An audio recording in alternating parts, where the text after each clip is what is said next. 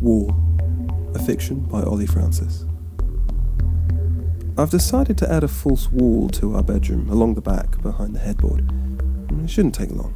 I should be able to get it done over the weekend. B&Q have an offer on timber framing. I saw it online this morning, and if we act now, we can get a third off everything we need. I worked with James on the remodelling last summer, and the walls I put up there are still standing by all accounts, so I wouldn't worry too much about it collapsing on us in the middle of the night. Sure, it might look a bit ugly at first, but we could get a plaster in when we have the money, and a lick of paint isn't too much.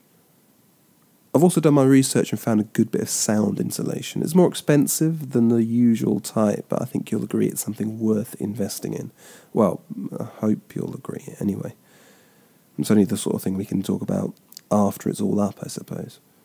That's when it'll all come out. That's when everything will come out. No more secrets. I hope you don't mind me not telling you about this before I go ahead and do it. It's just that I don't want them to know why I'm really doing it. Hell, I think they could hear us whisper if they wanted to. You remember that time we were making love and we heard that gentle cough emanating from the other side of the plasterboard? That's how thin the walls are in these terrace houses.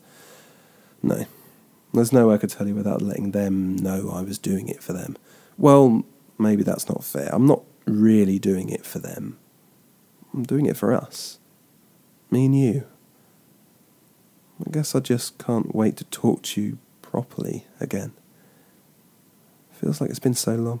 Everything in marked tones of acquiescence, so obliging and forgiving of each other. I've almost forgotten what you're really like. But I want to meet you again. Meet you properly, without a neighbourly audience or the prying eyes and ears of public places. Just me and you, together in our room. No more secrets. No more untold injuries. Nothing left unsaid between us. I want to be open with you again. Just like we used to be. I miss you. This has been Walls, a fiction by Ollie Francis.